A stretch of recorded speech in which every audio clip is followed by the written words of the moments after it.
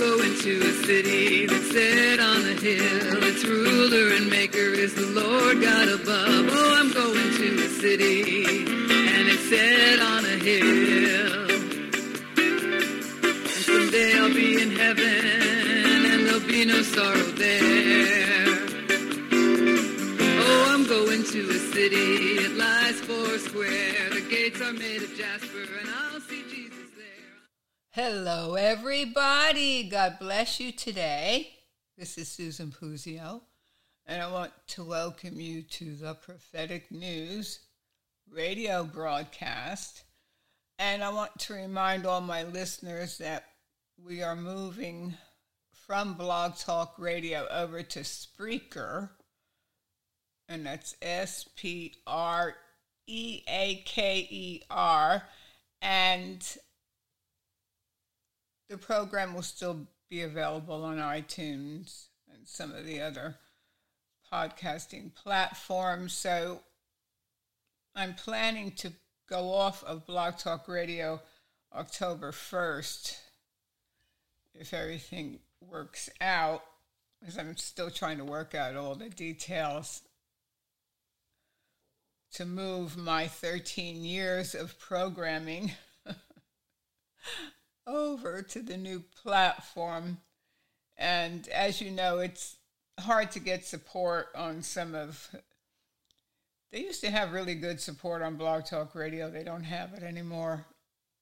And I'm just trying to work out some of the details with my RSS feed, which now has only a year's worth of programs, and I'm trying to find out what happened to the 13 years. If you go to the Blog Talk Radio page, my homepage, you can still get all the programs that were done over these many years, and there's been so many of them, and there's been so many different topics that we talk about, and there's still so many things to talk about.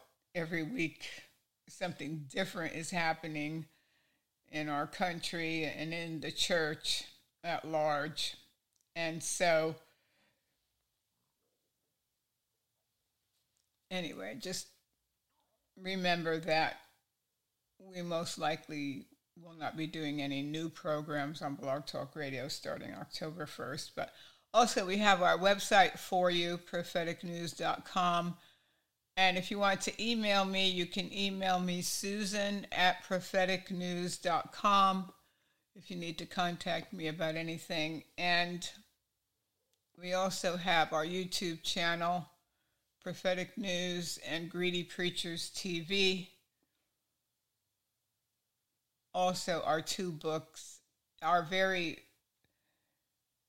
well-documented book about Paula White. Some things that people don't know about Paula White is she probably wasn't really married when she said she was married to her third husband. And all the documentation is there in the book. Paula White and Jonathan Cain claimed to be married in 2014, 2015, but yet she filed her income taxes as a single woman. So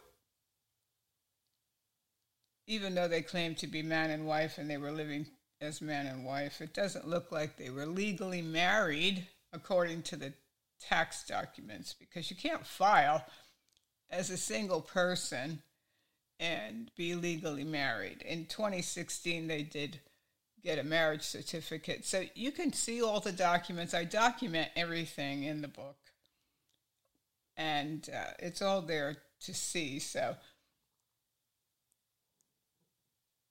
I did contact, they did this documentary about her husband, Jonathan Cain, and I know he's trying to make inroads into Christian music and trying to be known as a Christian singer-songwriter.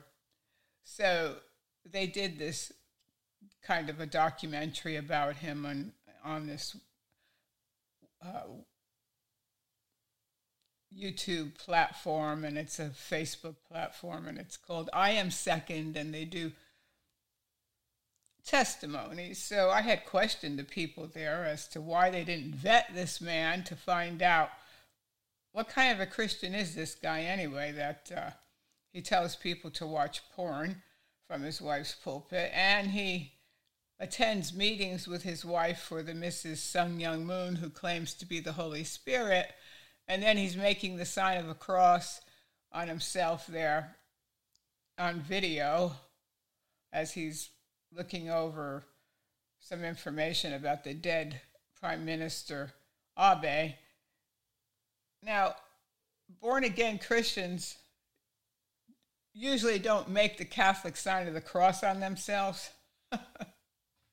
So, anyway, they were nice enough to respond to me, which I appreciate, because I contact people and I ask them questions about some of the people that they promote as Christians. I don't believe for 1 minute that Paula White is a real Christian, or her husband, Jonathan Cain. There's just no evidence of it. You can talk all you want about Jesus, but the Bible says that you will know them by their fruit. And we're supposed to know people that labor among us. So when people are as questionable as these two people, then you have to doubt that they are really born again. Now, of course, we know that born-again people are not perfect, and they can sin and do things that they shouldn't do. We know that. And usually when somebody misses it, they do repent, especially if they're a public figure. They repent publicly. And I don't see any of that from these two. They're greedy. They take over $1 million a year, and there's financial documents in my book, too, about Paula White that you can look at. In 2014, she took over $700,000 in salary and benefits from her church. That was in 2014. So you can imagine what she's taking, and Minister John is taking, and her son Brad is taking. It's got to be well over $1 million. So these people are not in it because they love Jesus. They have financial motives for the most part. So I think this book is very, very important because of the fact that Paula White is the spiritual advisor to the former president of the United States. That's important. We don't want these kind of people advising presidents. You want somebody that's an uncompromised man or woman of God to be an advisor to someone who's in such an important position, and who also, Paula White also advised Donald Trump to speak for Mrs. Moon, the cult leader, and he has, and you can see those videos on YouTube. You can see them on my channel. There's other people that have put them up where he's been a speaker for Mrs. Sun Myung Moon.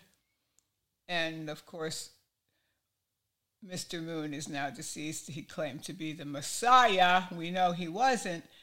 But he said that Jesus was a failure. And she says that, too, that Jesus failed in his mission because he died on the cross. So Mr. and Mrs. Moon had to pick up the slack.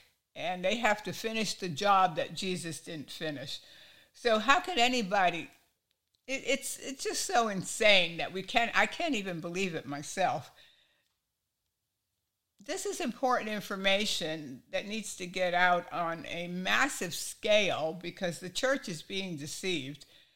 And you can see there's still people out there that say Donald Trump is a Christian, and you still see these people on the Kenneth Copeland channel, and they're praising Donald Trump and acting like he's some kind of Messiah figure himself, when you have to question these things. You have to put these things out to the public.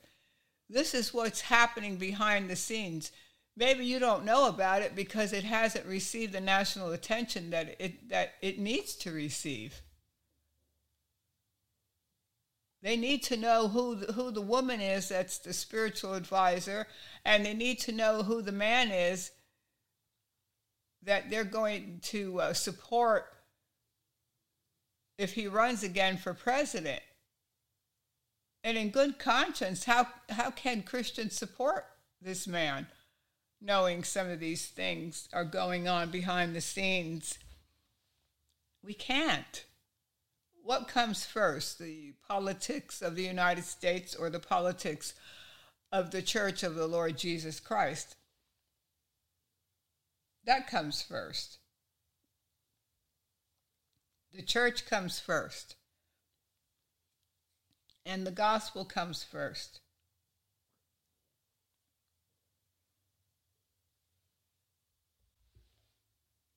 There was something interesting that came out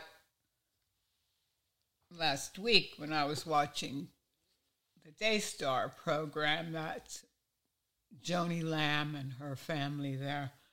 And I watch this program every now and then just to see what they're saying and who the guests are. So they happen to have Jack Hibbs on, and he's a pastor from California. He's been very active in politics. So they were talking about the pandemic, and I don't take this thing lightly because I've had quite a few friends that died from the coronavirus. And just friends that I have from the internet. Some of them, one of my friends that I've known since the 1980s passed away from the virus. But some other people that I don't know personally, just from the internet, and someone even died 2 months ago from having this thing, horrible thing. And they were talking about how he kept his church open, even though the government said that they had to close the buildings and not have these meetings with hundreds of people, possibly thousands of people in a small enclosure where they're next to each other. Well, they were making a big deal about the fact that he kept his church open and they weren't going to let the government tell them that they couldn't meet. Of course, we know that the church is not a building. It's okay to go to the building and to have meetings and to receive instruction and to have fellowship. There's nothing wrong with that. The Bible doesn't say you have to go. There's no scripture that says that every Sunday you have to go to a building and it's only there that you can meet with God because God's in the building. We know that God is everywhere. He's not just living inside that building and on that property. And they were so happy about the fact that they could meet. They were going to meet no matter what kind of a pandemic it was. It was a dangerous pandemic. And if I was a pastor of a church, and I'm not, but if I was, I wouldn't keep my building open. I wouldn't subject my people to this deadly, horrible virus that people really suffered from. They really suffered.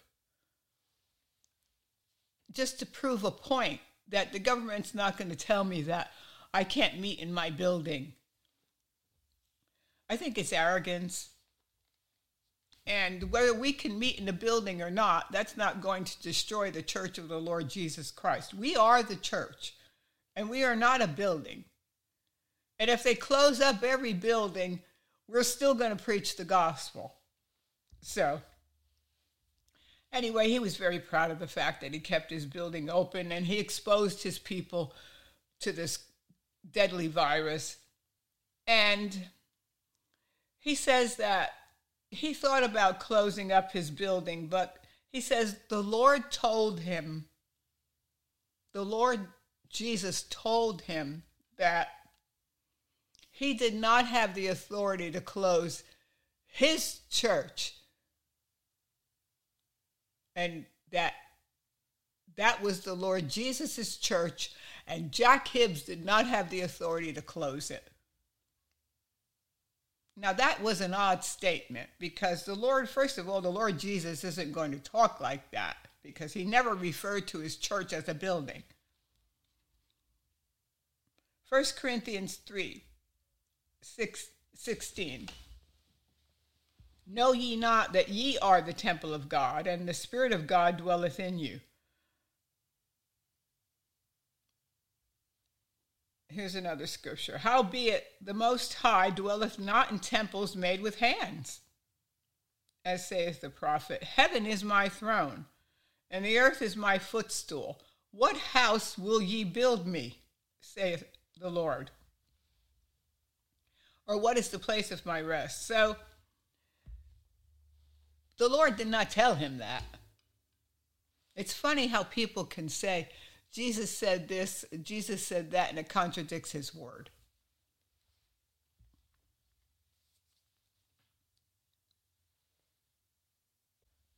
Most of us don't know what the future holds. We don't know if in the future we are even going to be allowed to meet in buildings.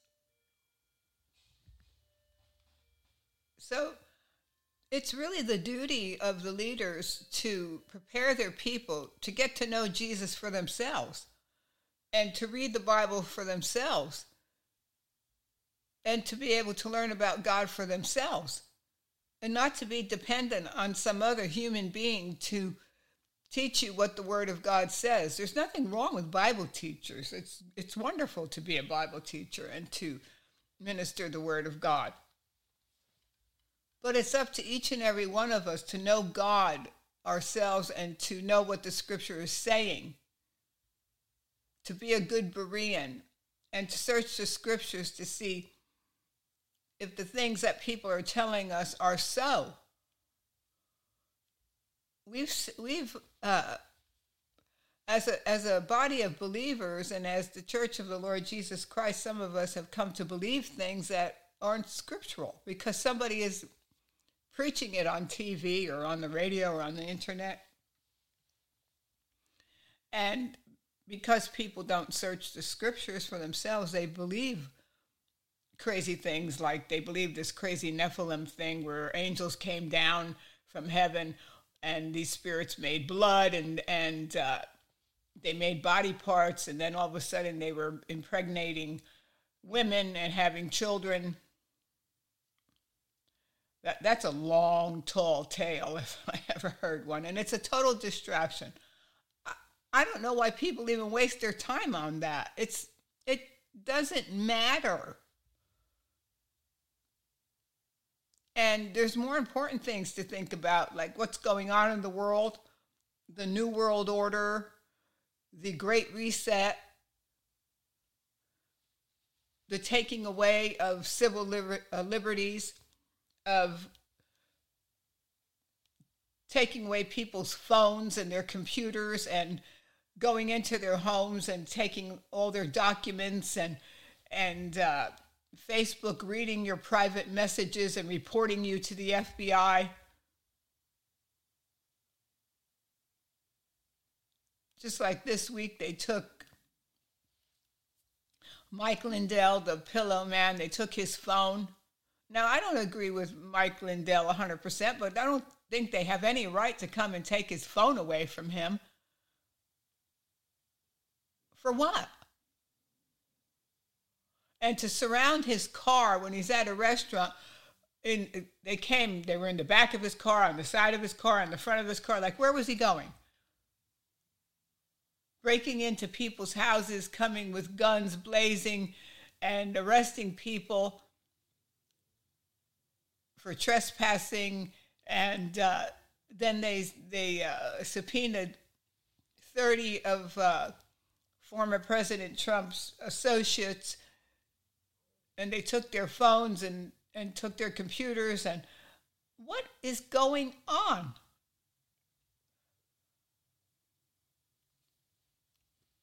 It's really, really crazy. And I think we have to be concerned. But the devil has people chasing around after Nephilim, after angels making babies with humans and creating these giants, and it's a distraction. And it's a lie. It's an outright lie. There's no scripture to back it up. And anybody can take a scripture out of context. They can take one scripture and they don't look at the context of the whole Bible. And they can say, well, this is the truth and this is a doctrine because here's one sentence in the Bible. You can't do that. You have to look at everything in context when it comes to Bible study. That's what we did when we were in Word of Faith. When I was in the Word of Faith movement, which I was in for 15 years, I've been saved since 1981, and I got out of Word of Faith in 1997. But we would take, now I wasn't doing it intentionally, and most of my friends were not saying, let's find something that we can deceive people with. We didn't. We believed the Word of Faith doctrines. But we would have these Bible translations, like 26 Bible translations. Well, you could look at 26 different Bible translations and you could take a scripture and you can see that there'll be all different wording in the scriptures. And it can change the meaning of a scripture because there's too many different Bible translations. And I found for myself, and I don't get into arguments over Bible translations, I'm not going to do it. But I found for myself when I was coming out of Word of Faith, I said, I'm going to stick to one Bible translation, and that was the King James. And that's all I'm going to read, and I'm not going to read any other books during that time period. I think it's helpful to read other people's books if they're doctrinally sound. But anyway, that's what I did to try to get my doctrine straight. And because I found in Word of Faith, they could take a scripture and they could make it say what they wanted as far as to make it go along with their doctrine. So we have to be careful of those things, that we don't twist scripture. We are in some very troubling times, and we have to get prepared. And it is up to the leaders of the churches to prepare the people for the things that are coming on the earth. And it's happening fast. Look at the price of food. I was buying safflower oil, and I was paying, this was like about 5 months ago, I was paying $5.99 for the bottle. I went to buy it a couple of weeks ago. It was $9.99. Now, that's almost double. Along with other things that I was buying at the grocery store. So food, for most people, food to feed their family and their mortgage payment is the most expensive thing they have to buy. So you think to yourself, if there's a family of 4 and all of a sudden you're paying almost double for food, that's quite a big jump, along with the price of gas that almost tripled from what it was. And then your mortgage rates are going up. So, yeah, they're really sucking it to us, aren't they? Yeah. So we need to be prepared. We need to be prepared for anything. And then you think about all the millions of people that are flocking into this country. And there's nothing wrong with taking in immigrants, but they have to come in legally. They like to say, oh, this is a country that was founded by immigrants. Yeah, but my grandmother and grandfather, and on both sides of my mother and father's family, came on boats from Eastern Europe, and they came through Ellis Island, and they had to be vetted. at one time, it was very important to know who was coming into the country. And that's the way it has to be done, because you have chaos now. You have more crime now. When you allow people to come in that are desperately poor and they have nowhere to go, they don't have a place to live, they don't have money to eat, they don't have a car. It's not that easy to get started when you have nothing. So I saw the effects of it when I was in South Africa in the 1990s. The crime was so bad there.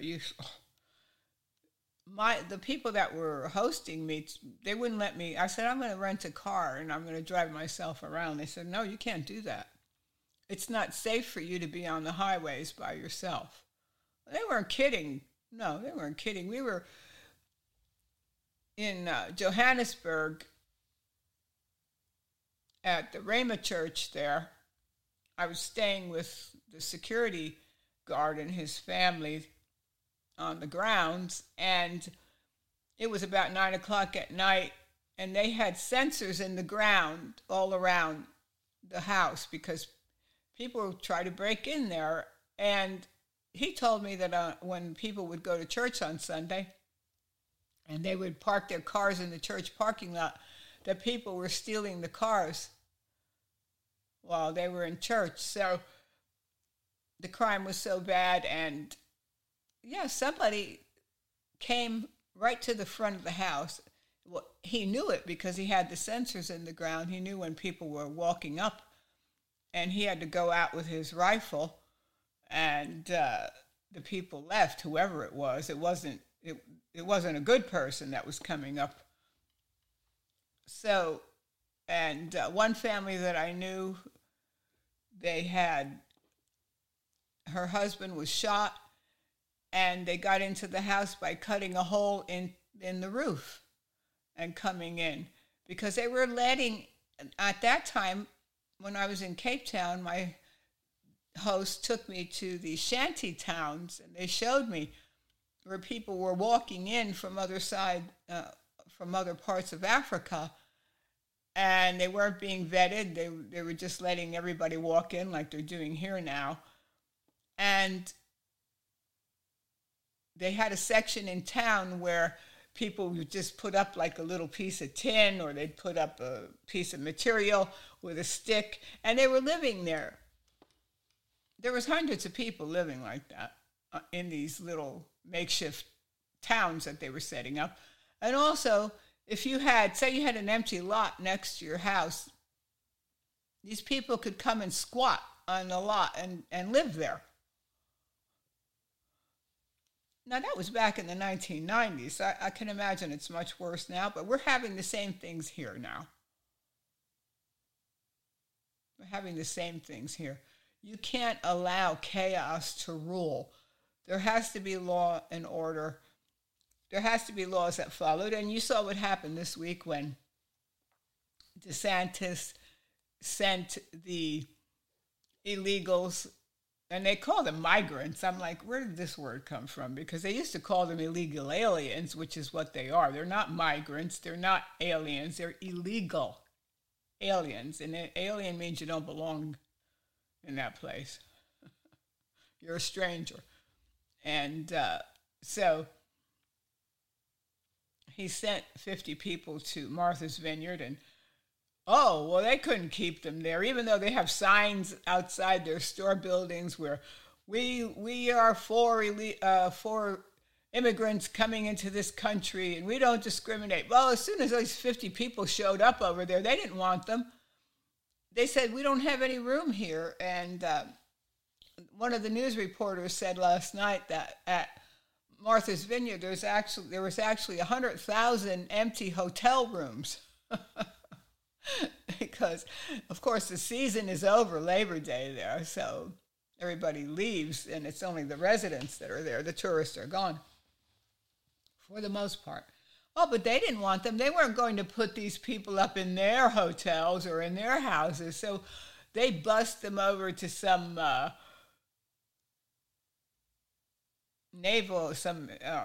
army base or something on Cape Cod. And but they got a little taste of what it's like in some of these border towns where these people are crossing over by the millions, and these towns are being overwhelmed with these people, and they're sleeping on the street. This is not humane treatment of people. It's not humane that these people are walking for weeks and for months at a time, and they're being subjected to criminals on the way over here, and they're dying as they're coming. They're drowning. They're getting baked in these trucks. 50 people were found dead in a truck, over 50 people, and someone, one of my internet friends has a ranch there in Texas, and they find dead bodies on their property. How would you like somebody walking on your property at night and you don't know who it is? But that's what happens at these border towns. When I was in the Southwest back in the 1980s, I was staying with an elderly lady there, and she was telling me, well, this was in 1980 something, and she was telling me, well, at night people walk on my property. This has been happening for a long time. It's nothing new. We should be able to control our borders and not give people the false impression that they're just going to come here, and some of these people, when they're being questioned, they say, yeah, they tell us that if we go to America, we're going to get a house and a job. Well, you might, but it's expensive to pay rent. It's expensive to have food and to pay all the bills that come along with having an apartment. But you can see some places when you drive around, you see 10 cars in front of the house or 12 cars in front of the house. So you know what's going on over in some of these houses. People have to live with 10 or 20 or 30 people in a house to be able to afford to live there. So it's not easy just to come over and start a brand new life. It's very difficult. That's why they had rules, and they had borders, and they had applying for citizenship.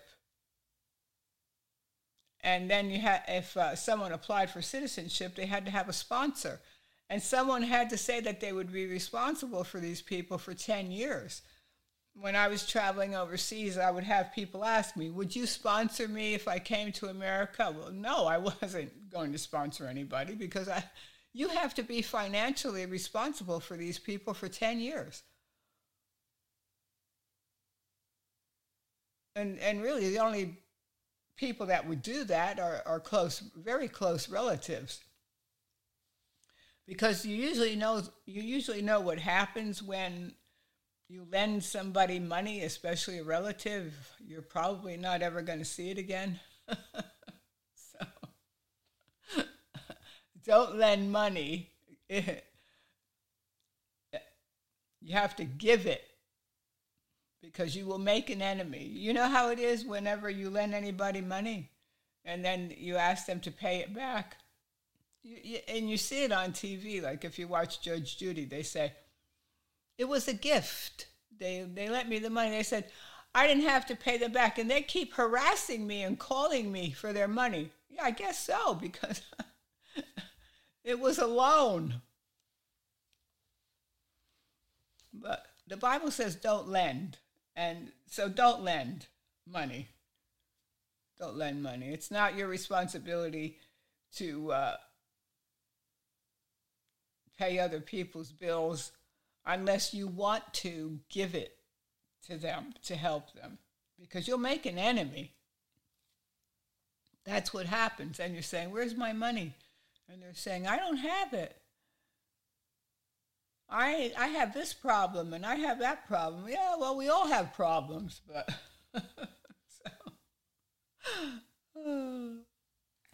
such is life. But we are in for some And we are in perilous times. It's not just that we are in for some. We are in perilous times. And now more than ever, we have to trust the Lord Jesus Christ to get us through our battles and to help us, to keep us free from fear. Because if you spend too much time thinking about all this insanity, it can make you afraid. And of course, Jesus said that in this world we would have tribulation, and we're having tribulation. It's only the beginning of the great tribulation that's going to come upon us. So we need to be ready. We see so many things happening in the so-called church. You see here, Kanye West opens a mysterious private Christian school. Well, I guess it would be very mysterious. Franklin Graham's Samaritan Purse takes in $1.2 billion in revenue. Wow. Amazing. Just amazing. And we see so many things happening with abortion and the pro-life movement. There was a program that was done last week on Dr. Phil. Now, Dr. Phil is a very questionable character. At one point, he was trying to paint himself as a Christian. And him and his wife were going on Christian television and promoting their Christian books. And they were on, I think James Robinson had them on. And I know Joni Lamb had them on. So, yeah, anybody could say they're a Christian. But recently, Dr. Phil's wife, Robin, she's got a radio program, and she has psychics on her program. Yeah, psychics. And so what kind of a Christian is that? I don't think so. And then Dr. Phil, I'm like, is there something wrong with you? I think there's something wrong with you because you don't know when life begins. No. Dr. Phil does not know when life begins. Let's hear some of these excerpts from his program on abortion. In 13 states banned abortion immediately or soon after Roe was repealed, meaning the federal ruling triggers a state law banning abortion to go into effect. Some states are already seeing legal challenges to their trigger laws, and there are more lawsuits likely to follow. No one here is pro-death, and no one here is pro-abortion. The difference is pro-choice and pro-life. Lila, you say some things in the predicate of your positions that life begins at fertilization, that science is very clear about that. And you have to know science isn't, there's no consensus among the scientific community. There is, Dr. Phil. 96% no, actually, of scientists say that life begins at fertilization. If you're an in vitro specialist, you're looking to create let me a single-cell embryo, and then you know you have a new human life. So it is a scientific fact. Well, actually, it's not. When do you say human life begins then? It doesn't matter what I think. I don't care what I think. What I'm saying is the scientific community does not have a consensus about when life begins. It's simply inaccurate. It's simply inaccurate. That's not true. You can go to the body. A single-cell embryo is a unique new human life. You can go to the body of scientific literature, and you can find neuroscientists who say that it begins when there is a detectable brainwave. But Dr. Phil, in an abortion, if it's not a human life, why do you have to kill it? I haven't spoken over you, and you keep speaking over me, and I assume that's because you don't want me to finish my thought, which is, if anyone here wants to fact check me instead of speak over me, you can go to the scientific literature and query what the definition is of the beginning of life, and you will find that there are different definitions. And it's up to you to decide what you think, but there is not a consensus among the scientific community, and it has actually evolved across time. Before we had sonograms, it was a black box what was going on in there. Then when we got to the point we had sonograms and we could see, oh, you can detect a heartbeat. Okay, now, up until then, it was referred to as quickening, when you could feel the kick. That was the beginning of life. And then we got better technology, and then it started to change. But you say it's at fertilization, but at fertilization, there actually hasn't been implantation. And then once there's implantation, then this is a process. And it's all I'm saying is there's not a consensus. And you're saying there is, and that's factually inaccurate. We can agree to disagree, but I will say, when I was pregnant... But the literature with, doesn't disagree. Well, we should look it up. It's 96% of scientists have agreed when surveyed. But regardless of that point, I think the question is, we know deep down when you're pregnant, there's a new human life. That's why it's so devastating for Nancy. Our miscarriage was so devastating. We all know that deep down. These are human beings. That's why it's so contentious. And listen, do we acknowledge that all humans have human rights? Because I think what your question is about is about personhood. I agree with a lot of your points. I'm just saying it comes down to when that life begins. But I don't think Nancy or others here are saying they're not human beings. The real argument here we're having is about choice and a person's right to choose what is best for them, what is best for them regarding family planning, what is best for them regarding their bodies and their ownership. And when we are listening to this debate, we're constantly getting back to about who's deciding what. If you determine for yourself that's when life begins, that is fine for you. But someone else may determine something completely different. And this is where, from a pro-choice standpoint, we're saying it is not for us to decide for anyone what they believe, how they believe, but they have options. So I think we need to really pay attention to what pro-choice is really arguing and what we're really talking about. It's about truly, if we are giving people the right to choose, we're allowing them to make the best decisions for themselves, for their bodies, and for their families. Do you have a story or a question for me? Click the link in the description. Yeah, I have a question for you, Dr. Phil. You don't know when life begins, and you want to point me to some documents.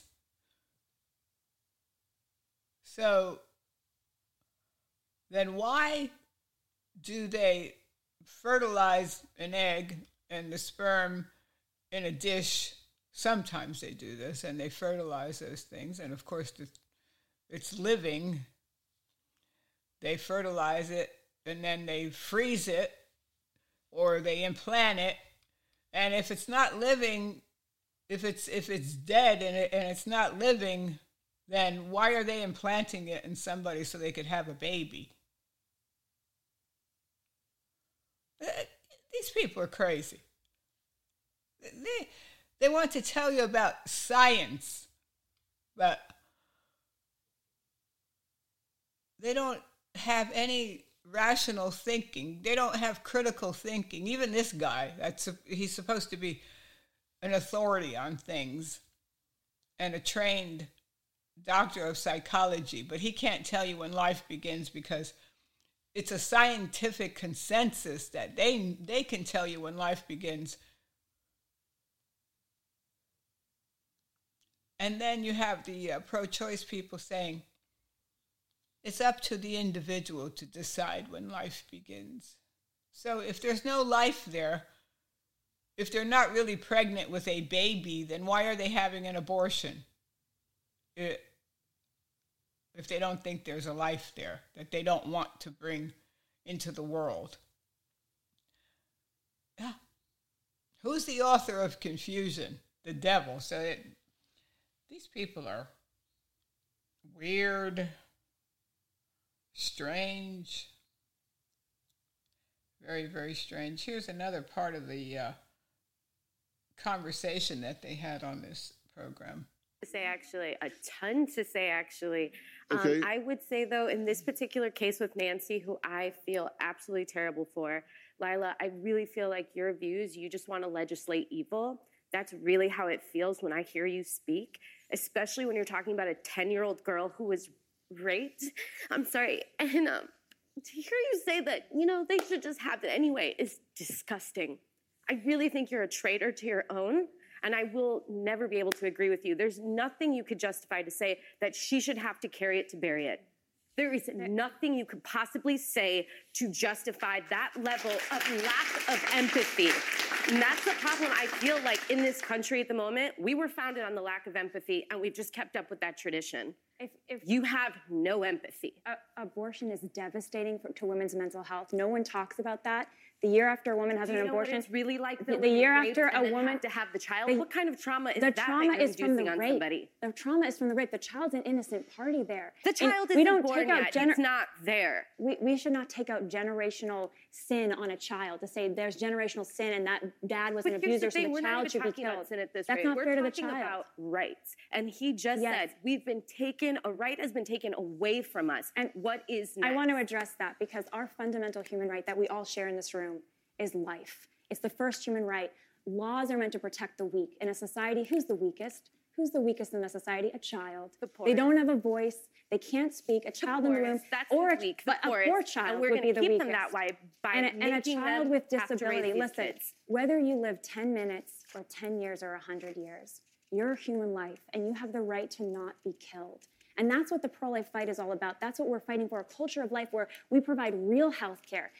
Abortion is the intentional destruction of an innocent human life. Doesn't a woman we can do have a better right than to that. choose that for herself? A right to choose what? A right to choose what? Doesn't a woman have a right to choose what happens to her body? But what's in her body?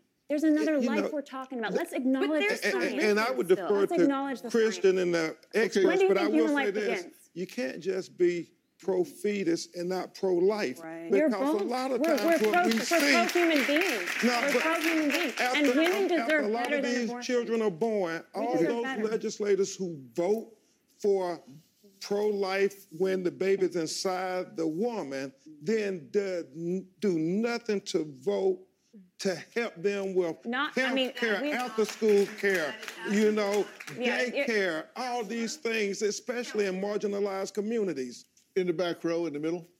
I'm Corinne.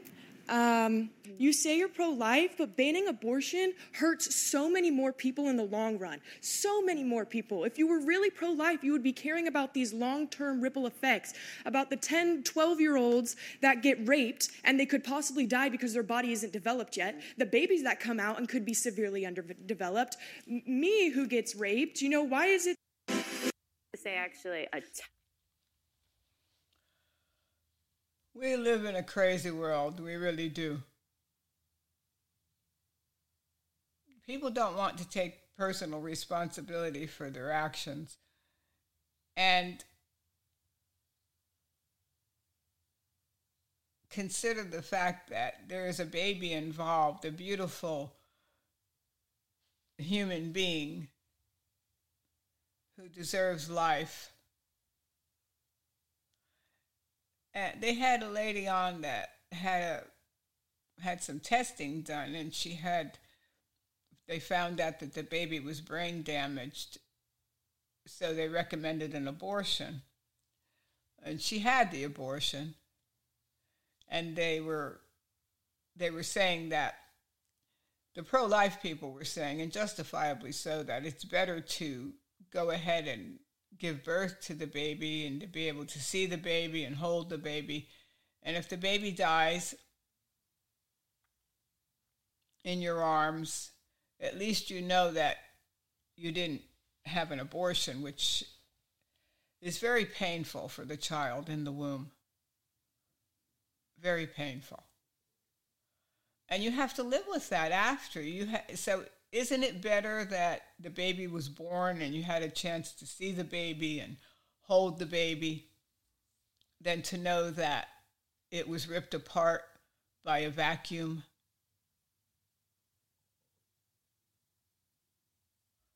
And then the attorney that was there, I think his name is Krupp. You see him all over the place, but Crump or Krupp, I don't have the pronunciation of his name at the moment, but Benjamin Crump, I think. And he's saying, well, what about, you pro-life people, you don't want to worry about what happens to the woman after, where she has to have daycare and food and whatever. I don't understand this kind of thing where you don't take personal responsibility. My grandmothers both came over on the boat from Europe. They had nothing. They both had 10 children. My father's mother worked in a factory, and her husband worked. Yet they raised 10 children. They weren't on welfare. They didn't say, oh, well, we had these children, so now you have to be responsible for helping me raise these children. They didn't do that. They took responsibility for their own actions. And now we have a society where people think that they're entitled. If they get pregnant, then it's someone else's responsibility to pay for this child. And it's not. It's not. It's taking on your responsibility for your own actions. In the day and age we live in, people outside of marriage don't have to get pregnant because there's such a thing as abstaining until you get married and you have a husband that will stand with you, and then you decide when you're going to have children. And people that have children have to take responsibility for them. They have to provide for these children. It's not the state's responsibility. It's not your grandmother's responsibility. It's your responsibility. So I just don't understand it. But that's the job of the church when it comes to the pro-life movement, is to lead people to Jesus. Only Jesus can change your mind and change your mindset and give you love and compassion for children. I heard something the other day that I couldn't believe. Now, I know some people have to have daycare and different things like that. If they can't stay home and take care of their children when they're young and they have to go out to work, that's understandable. But there was a lady on one of the television networks, a child of one of the network people, and she has a 2-year-old, and she said, oh, we sent him out to school, and he has a backpack. We put his backpack on, and we sent him to school. He's 2. I'm thinking to myself, like, why would you send a 2-year-old out to school when there's no reason why you can't stay home with the 2-year-old, because you don't really have to work. This person doesn't really have to work. And one of the parents, like my parents did when they had my brother and I, my mother worked a night shift, so we were sleeping when she was gone. We didn't even know she wasn't there. My father worked days, so we never had a babysitter. We never went to daycare. We always had a parent there to take care of us. And we also had my grandmother and my great-grandmother living with us. So my mother and father made sure that the children that they brought into the world were cared for and provided for, and they didn't expect anybody else to do it for them. So in the day and age we're living in, people don't want to take responsibility for their families. Not everybody. I'm not saying that in general, but it is happening. And to me, to send a 2-year-old out to school, a 2-year-old is not ready to leave the home. Unless, of course, you have to go to work and you don't have a choice. But children are usually better off with their grandmothers or somebody that's really going to love the child and take care of the child, because nobody is going to take care of your child like you will. Nobody is. And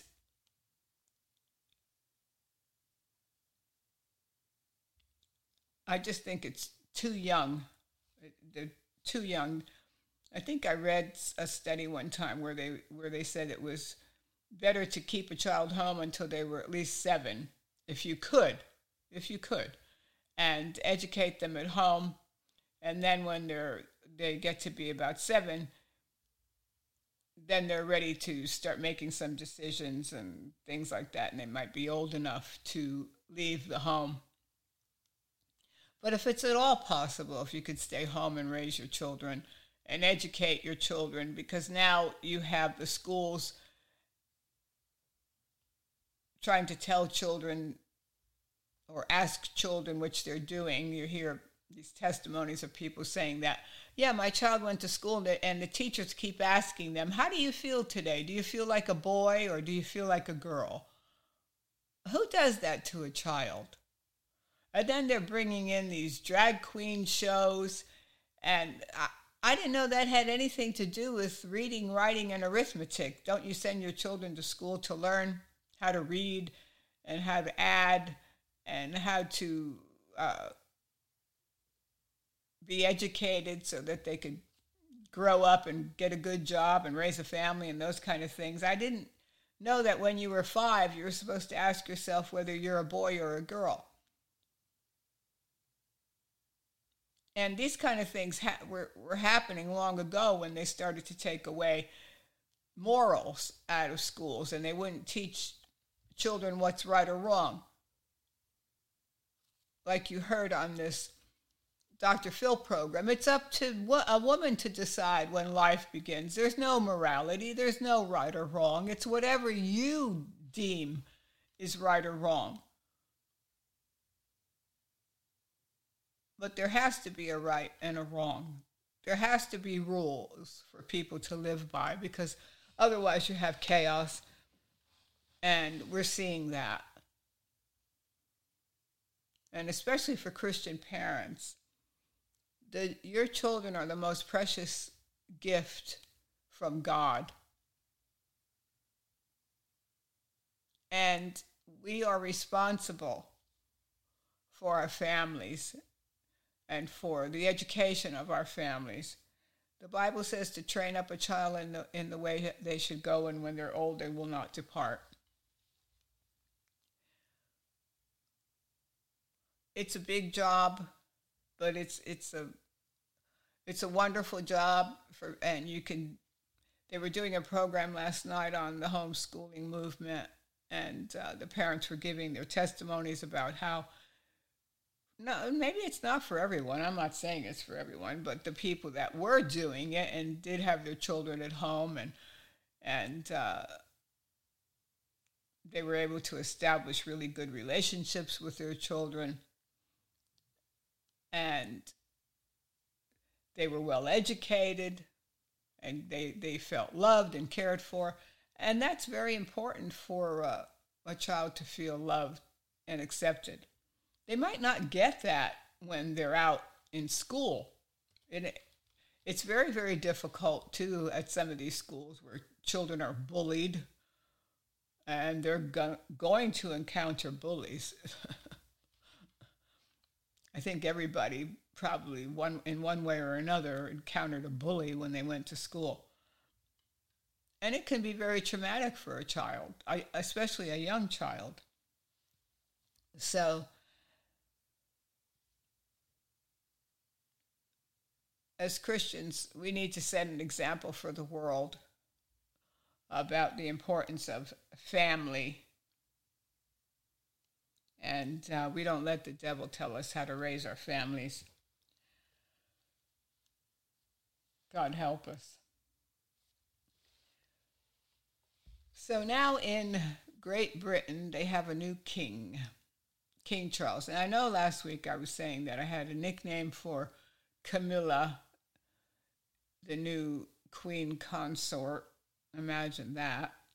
And I said I called her Gorilla. Now, I didn't say that because of the way she looks. It wasn't meant to sound like that. And some people might say, well, she was making a comment about the way she looks. No, it wasn't. Gorilla rhymes with Camilla. That's why I said it. I had nothing in my mind about the way she looks. I do have a problem with the fact that they were both married to other people and they were carrying on a sexual affair, and they were not being loyal to their spouses. And this woman didn't even really care about her husband, and he didn't care about his wife, who was having psychological problems, which you can figure out why she was having psychological problems, because she found out her husband was in love with another woman even when they were engaged. And then when they were married, she was finding notes and listening to telephone calls and things from this other woman who didn't care about her. And so it wasn't a good situation for Diana or for the husband of Camilla. And so now she wants to be the queen of the country, and they tried to say that it was the queen's idea to make her the queen consort. Well, no, it wasn't the queen's idea. The queen, I don't think, had any intention of making her the queen consort. It wasn't. It didn't happen until about 6 months before the queen died.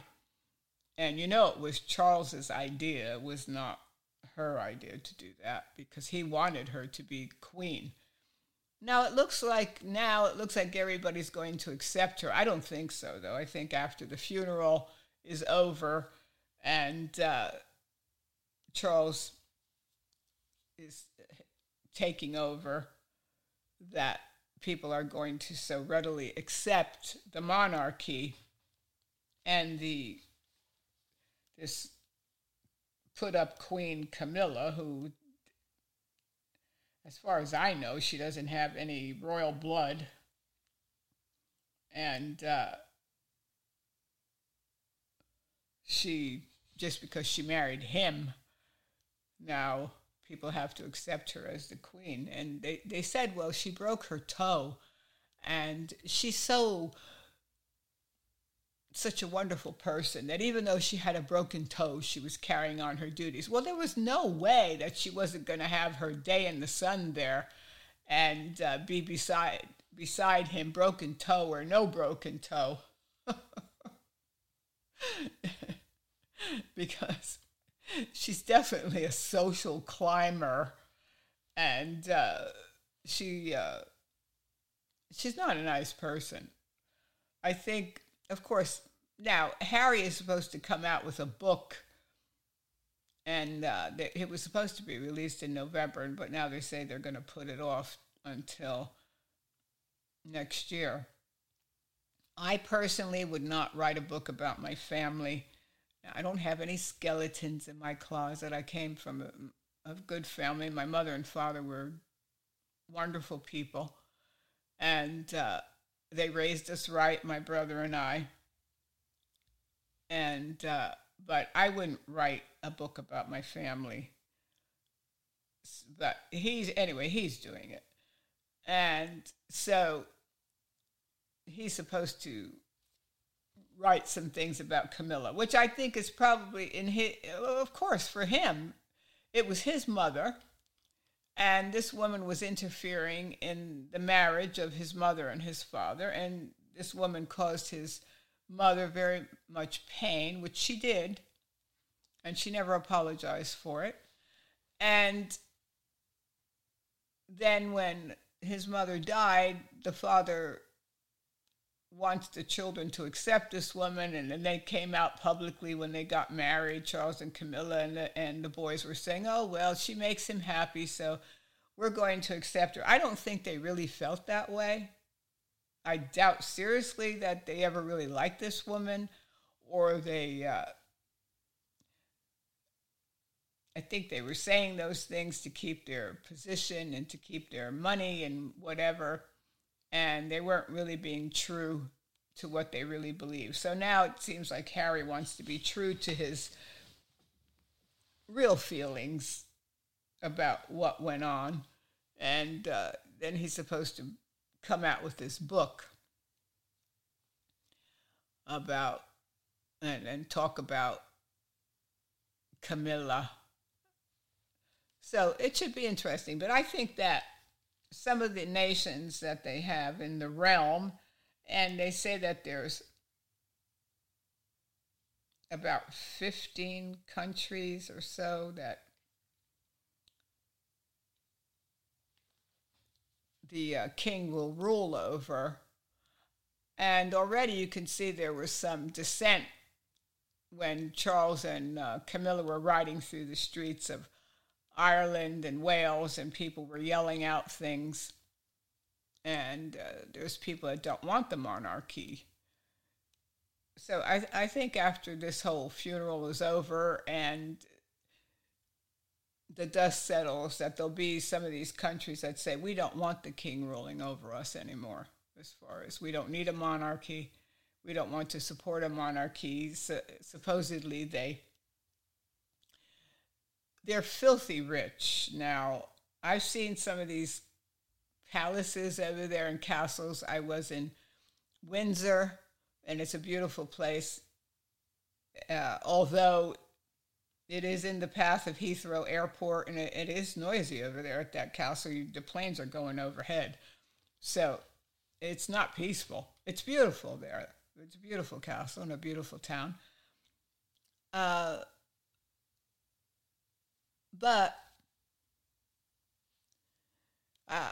when you go into this place and you see rooms full of armor worth millions of dollars, swords and artwork, and then I was over at Kensington Palace in London and Hampton Court. And the wealth is outrageous. And all the palaces and the carriages and the cars, and they're worth billions of dollars, these people. The jewels alone are priceless. And yet they take $100 million a year, which this figure could be more, it could be less, but it's somewhere around there, in tax dollars from the people to support them so they can have servants and they can lead the royal life. They don't spend their own money. No. Although the monarchy does take in big money in tourism, yes, they do. But yet, they want the public to support them. Oh. And the people there, when I was there, and I took many trips over to the United Kingdom, over 30 trips I took there in the 1990s. And I love the country, I love the people. I was in Wales and Scotland and mainly in England. But when you ask people, most of the people really did love their queen. Yeah, they liked having a queen. So that whole idea, that the people liked it. But when you look at it in reality, yikes, what a life. You don't spend your own money. The public supports you. You live like a king. Yeah. But I think for sure there's going to be some trouble ahead. People aren't going to really want to welcome Camilla as they are now, how it seems that they're flocking to this place to look at a coffin with a flag. And personally, I could be wrong, but I don't really think the queen is in that coffin, because it doesn't make any sense to me that they would leave her body in a closed coffin for 4 days or 5 days in this room. That doesn't make sense to me. So I don't know if she's in there or not, but people are coming and they're lining up for hours at a time and they're bowing over there, worshiping a woman that they never knew. They don't know what she was really like. They never met her, really. She was just a figurehead for them. And so they don't really know. She was their queen. And she certainly lived like a queen. And her children lived like princes and princesses, all supported by the public. So who knows how long it's going to last? I don't think that he'll lose his kingship, but the public will probably not. Some of these countries, like Wales and Ireland, might not want to be under Charles. They might not want the monarchy, and some of these other countries that they rule over might not want to keep the monarchy. I think we'll see a lot more of that in the days ahead. But we know also that Charles is a globalist. If you listen to some of these audios, and I'll play some, he comes out in favor of the Great Reset. Yes. And he even uses the phrase, build back better. Now, where have we heard that? So you see how all these people are entwined with each other, with their globalist ideas, and their ideas that we no longer can have fossil fuel, which we would probably never run out of, because remember, the earth was destroyed by a flood at one point. And what did that do? It created fossils. And that's where fossil fuel comes from. So they're never going to run out of fossil fuel. But all of a sudden, there's a crisis. So we have to change. We have to reset everything. And we have to go to electric cars, electric everything.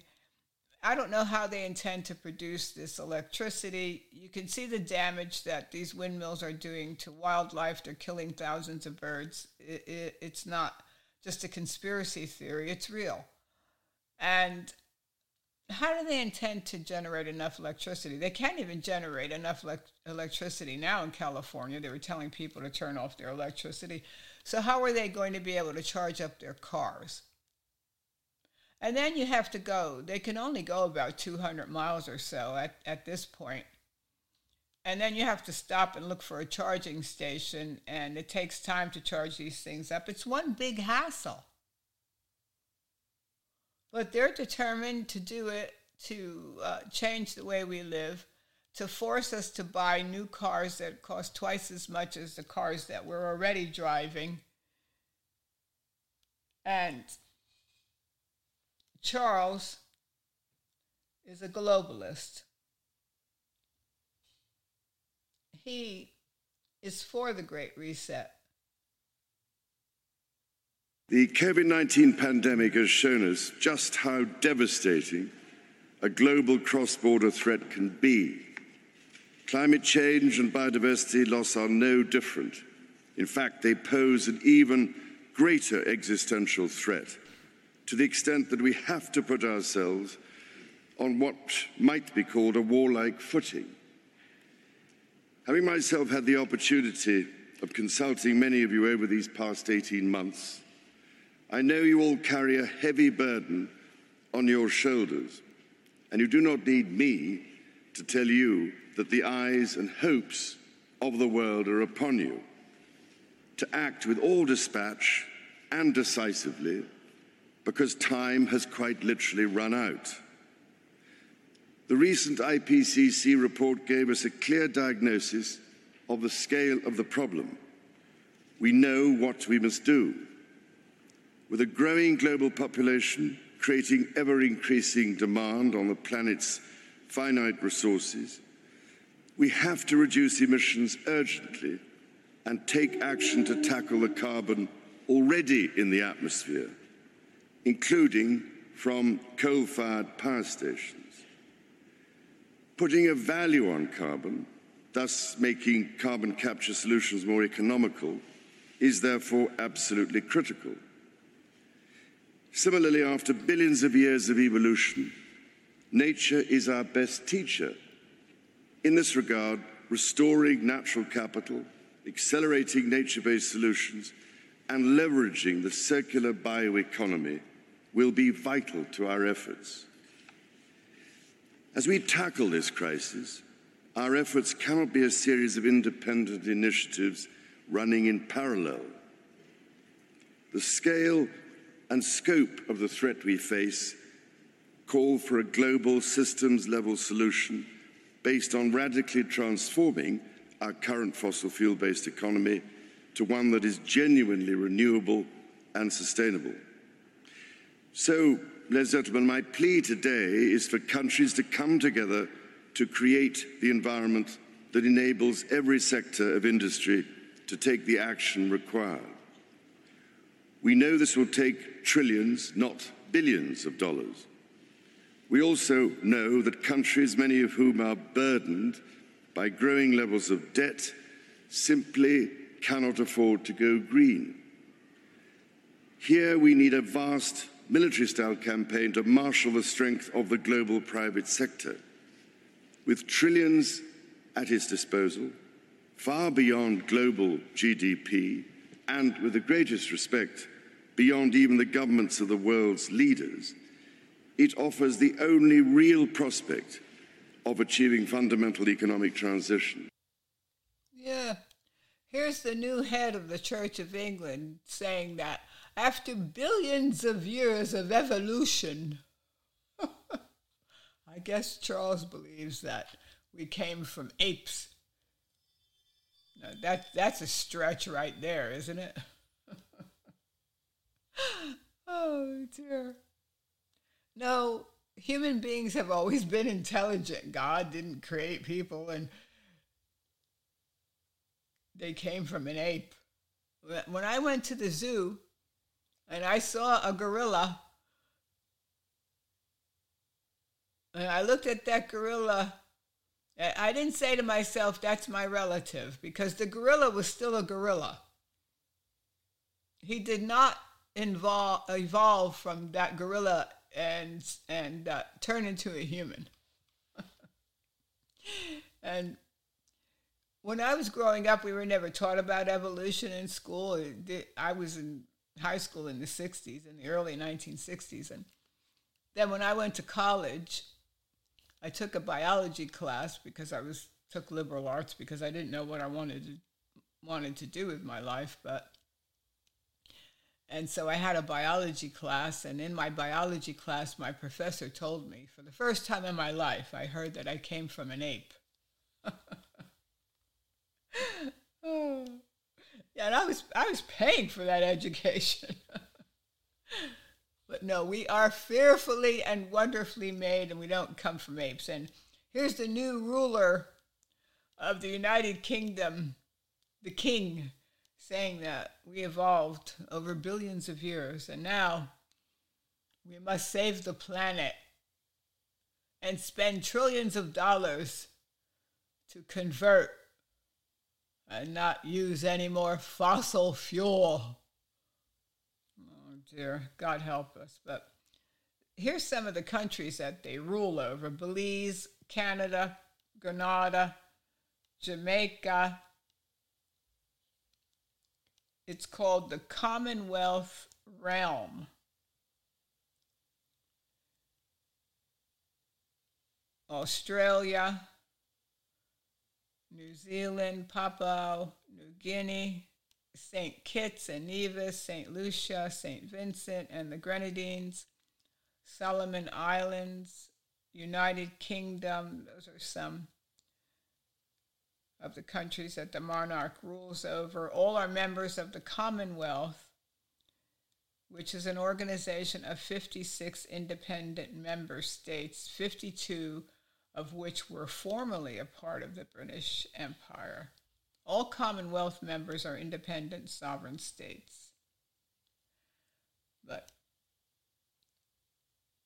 some of these are part of the realm of the monarchy, which Charles will reign over. But we'll see how long that goes on. we'll see.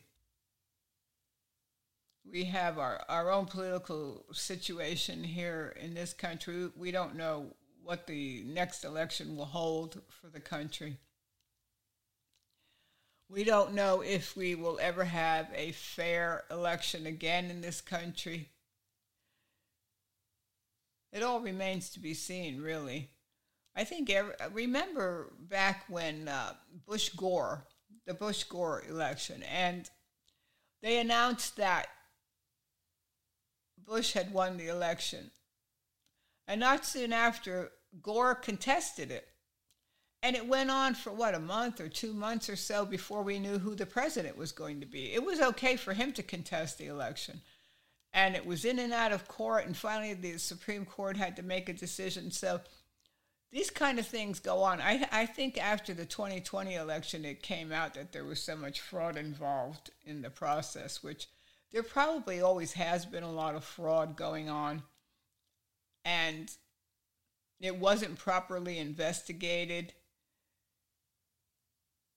So we didn't hear about it so much. We heard about it here and there. But I think after the 2020 election, it came to light that there was so much fraud going on. And you can see how they can manipulate public opinion, and they can stuff ballot boxes. Now this was true, and I probably, maybe next time, play this interview. There was a man that invented this software program, and he invented it for the government. They asked him to do it. I don't think it was meant at the time to flip votes on voting machines. But anyway, he invented this software program where they could actually flip the votes on a voting machine. And he was being interviewed on television by a credible source. He wasn't a Republican, he was a Democrat. And he said that especially if the election was 51-49, that would be very questionable in some instances of how they could have this software that could flip votes. So these kind of things do go on, and when he was making the software, he never intended it to be used fraudulently. And anyway, like I said, I will try to get that audio for you and play some of that interview. It was very interesting. So there's all kinds of things that can go on, and it probably goes on both sides. I'm not saying one side or the other. Of course, we can see now, though, that there is a push on one side, that they look more demonic. There are some good people that run for public office, and there are some really bad people that run for public office. And so we have to know who we're voting for.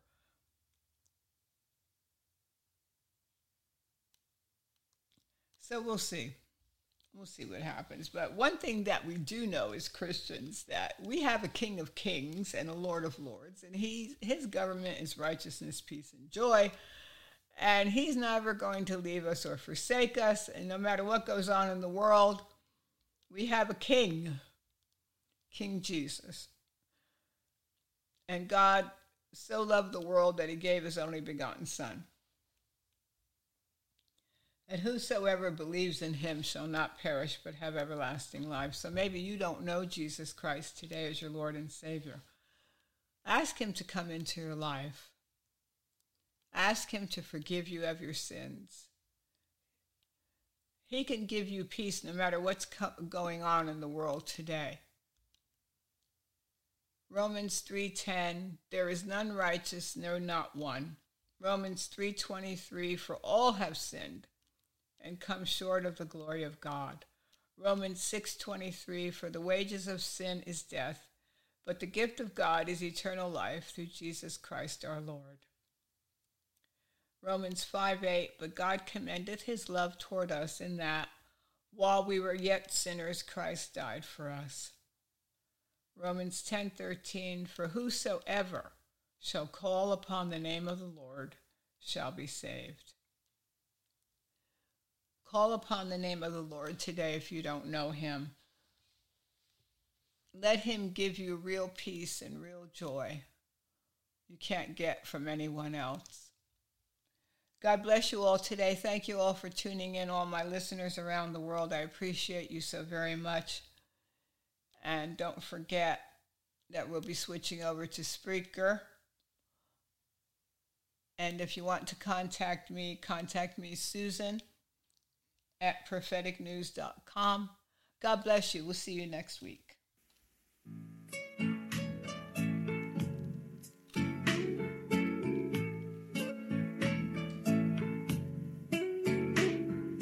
Blessed be the name of the Lord. He is the rock and my salvation. Blessed be the name of the Lord. He is the rock and my salvation. Whom shall I fear? Blessed be his holy name. Blessed be the name of the Lord. He is my rock. Blessed be the name of the Lord. He is the rock and my salvation. Blessed be the name of the Lord. He is the rock and my salvation. Whom shall I fear? Blessed be his holy name. Blessed be